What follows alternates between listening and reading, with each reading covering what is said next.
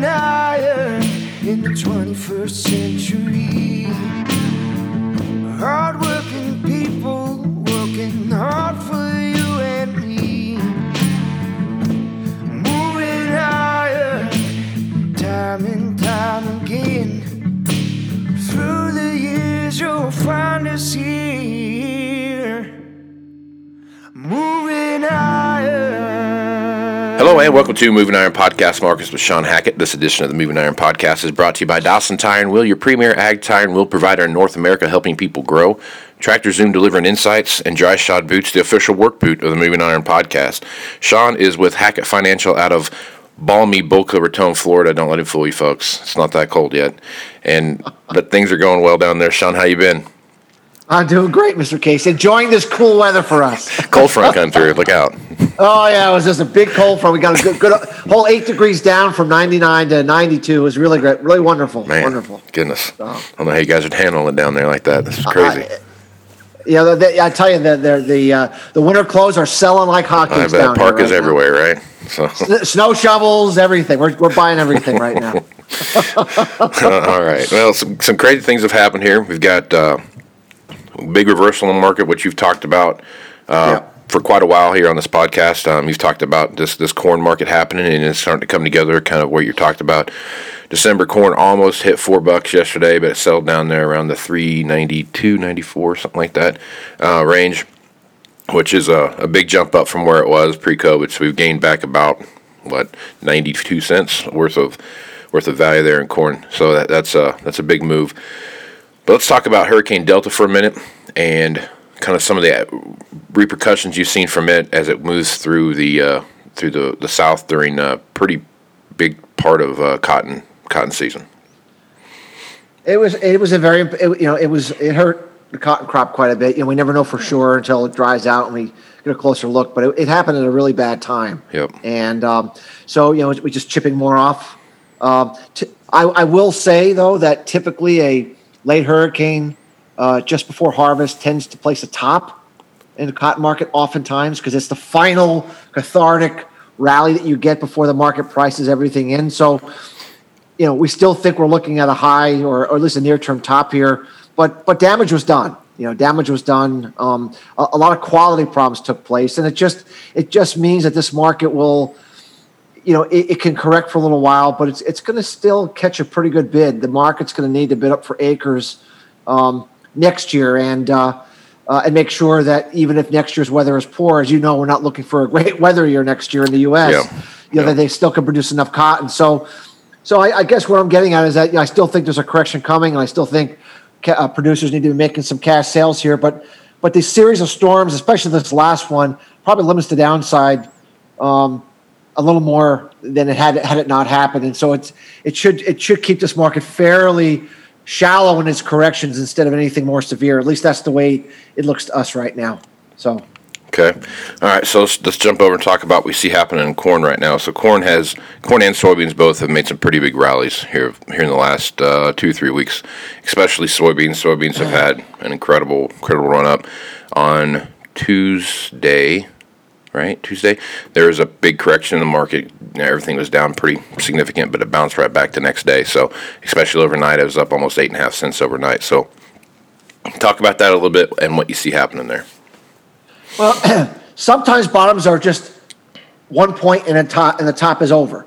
But most of the time, it's a process. You make a high, you correct. You retest the high, you correct. You retest. You kind of develop a distribution pattern, and then you go down.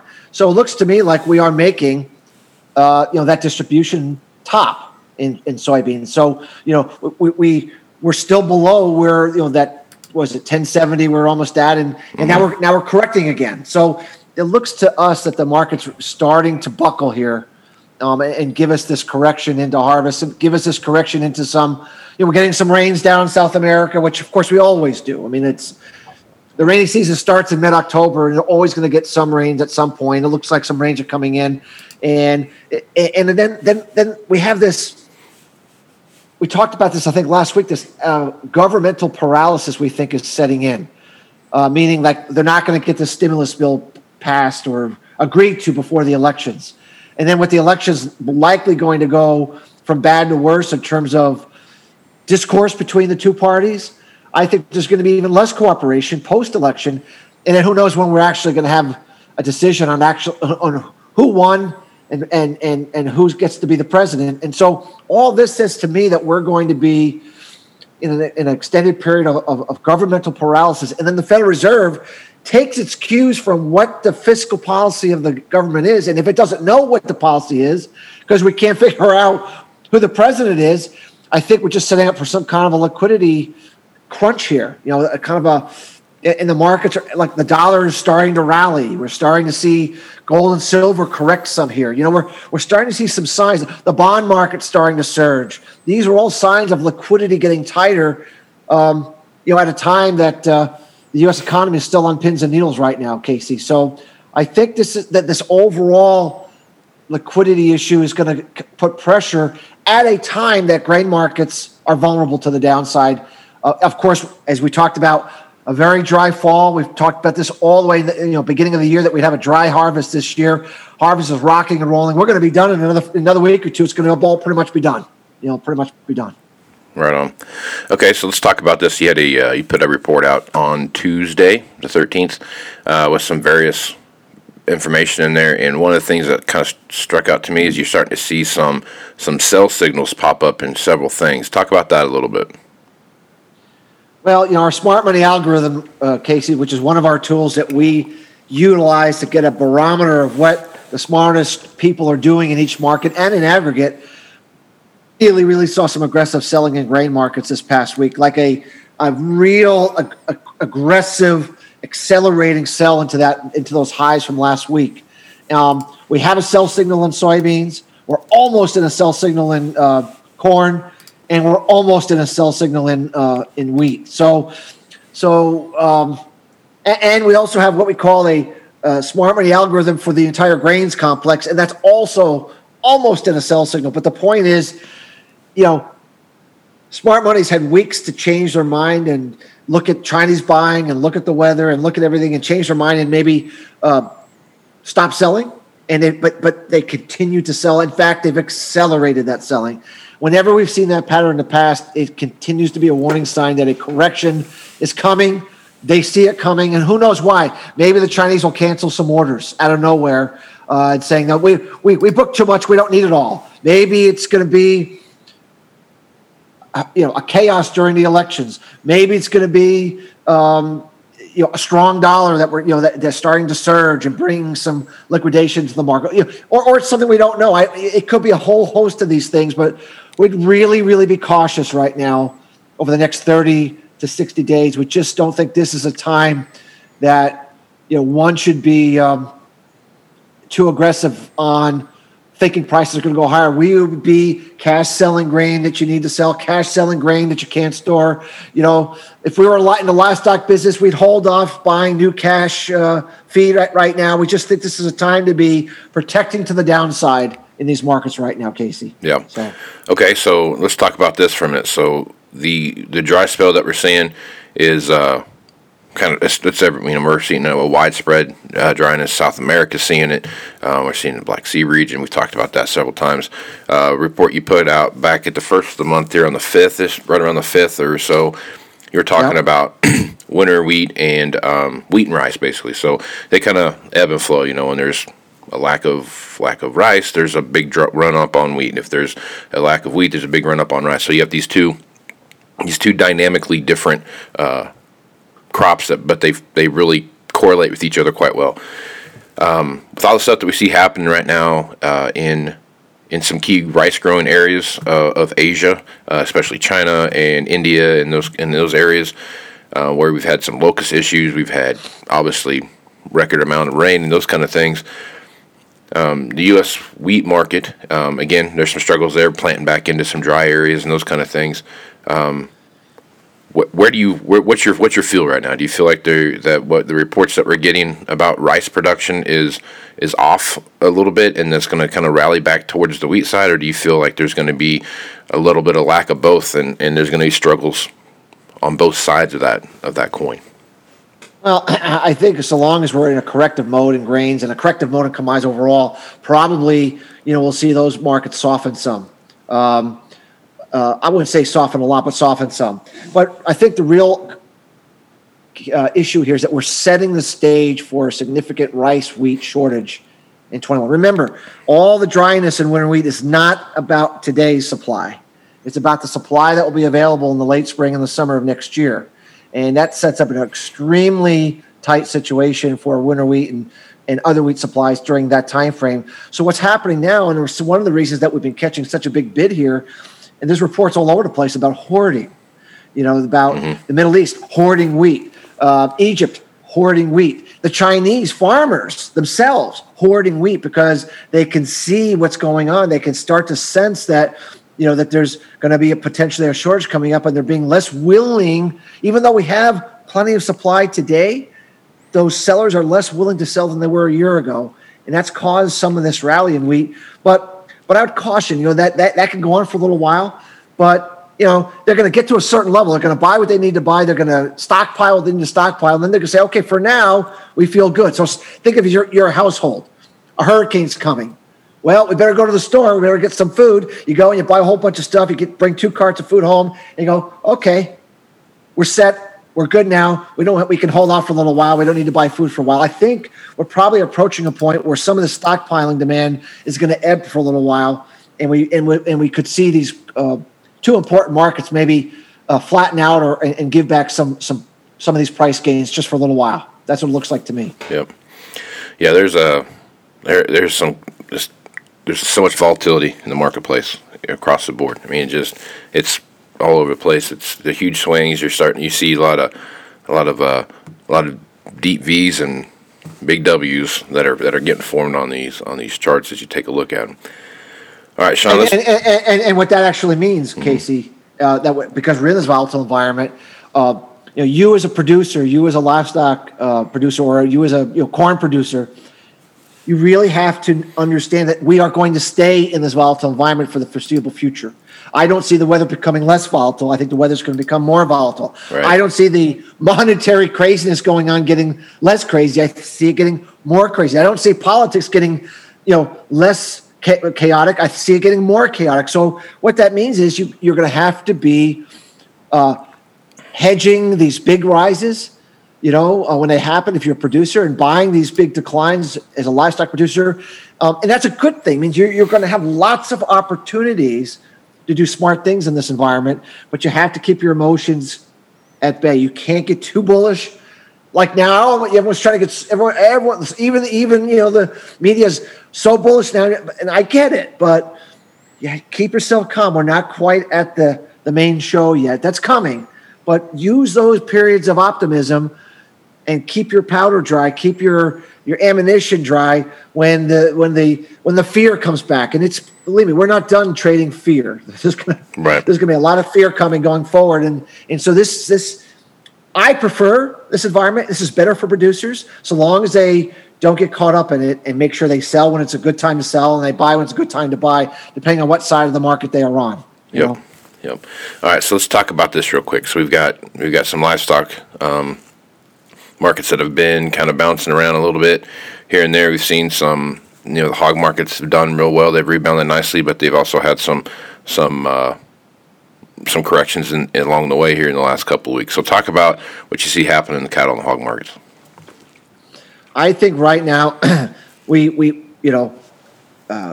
taken care of the packing house issue, but when you look at the pigs report and you look at the cattle on feed report, we're going to have plenty of animals here in the fourth quarter. We're not going to have an animal problem. So it's going to be a demand thing. And at least for cattle, we know domestic demand is really what matters, at least this time of the year. Really, exports are good, and that's helpful, but you gotta have strong domestic demand. Without passing a stimulus bill, one can argue we should or shouldn't, but without passing a stimulus bill, and with the precariousness of our economy the way it is, and even some of the talk about potential lockdowns again in certain states, I'm really worried about beef demand. It's a high price point. Families are still nervous. Even if you kept your job, you're still not feeling comfortable. You won't lose it. Right. I just don't think demand for beef is going to be there to support the cattle market when we know we're going to have a pretty healthy amount of animals looking to come to the marketplace here in the fourth quarter. So I'm not sitting here saying I'm a massively bearish this market, but I do think, we're going to be easing back here. I think prices are going to be under some pressure for a little while until we can clear out this fourth quarter. I think somewhat oversupply based upon the demand that I see coming. Hogs are a little different because exports are far more important. They've been unbelievable, and they've been unbelievable all year. The packing house issue we've kind of addressed. It's a lower price point meat, so there's not as much sticker shock to pork as there is for beef. So I think the pork market, the pig market, the hog market can hang in there a little bit better. But at the same time, think about it. We've moved from 50 cents, Casey, to almost 70 on the December contract.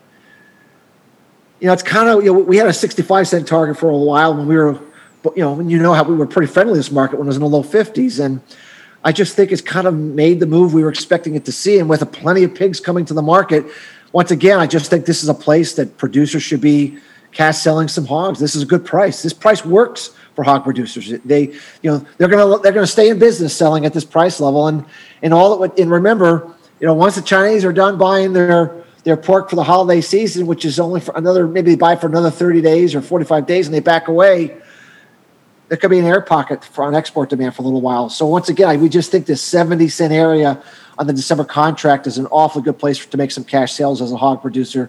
We just don't see the ability for the market to go a whole lot higher, unless the Chinese just keep blowing right through and continue to buy demand into their holiday season. Maybe they will, but I don't think that's a good bet to make right now. And our smart money algorithm for the lean hog market, after being very, very bullish in the summer, they've been selling like crazy, and we are just within a whisker of triggering a sell signal. So I have to be a bear in that market right now, and would think this is a good opportunity for producers to get something, to do some good business when they didn't have a lot of good business to do for the spring and summer.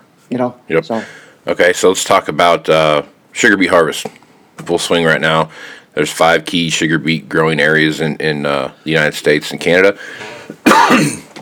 And there's a fair amount of activity going on right now. Last year we had a pretty big issue with an early freeze that pretty much zapped every sugar beet growing area. We also had some struggles with sugar cane around the world in India, South America. I mean, there's plenty of places there where we've seen some pretty big issues with sugar cane itself. As you take a look at the sugar market now compared to what you saw last year, what are your thoughts, and do you feel like there's a good opportunity for sugar beet growers and sugar market in general to make a decent run here towards the end of harvest? Well, if you remember, we had a good run up in sugar before the virus hit. Right.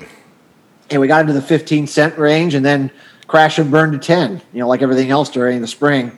And then of course, it started to rally like everything. Mm-hmm. And now, we're in that 14-cent range. So it's had a pretty good rally. I mean, up almost 40% from the lows. So sugar prices have made a nice move. And obviously, for sugar beet producers, sugar is in a much better place today than it was 6 or 9 months ago. But without crude oil, crude oil's been stuck at this $40 barrel area, and it just can't seem to get out of its own way here.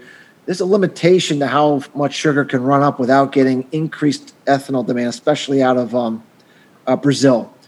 And so, I think we needed to go higher. I think we had some shortages. We had some reasons that the market needed to go higher, and I think it's done that. But very hard for us to see this market taking out this 14, 15-cent area without the crude oil market making a move to $50 or $60 and getting the ethanol switch over in Brazil, which means instead of making refined sugar, they take the sugar cane and make ethanol out of it, reducing the available sugar supply.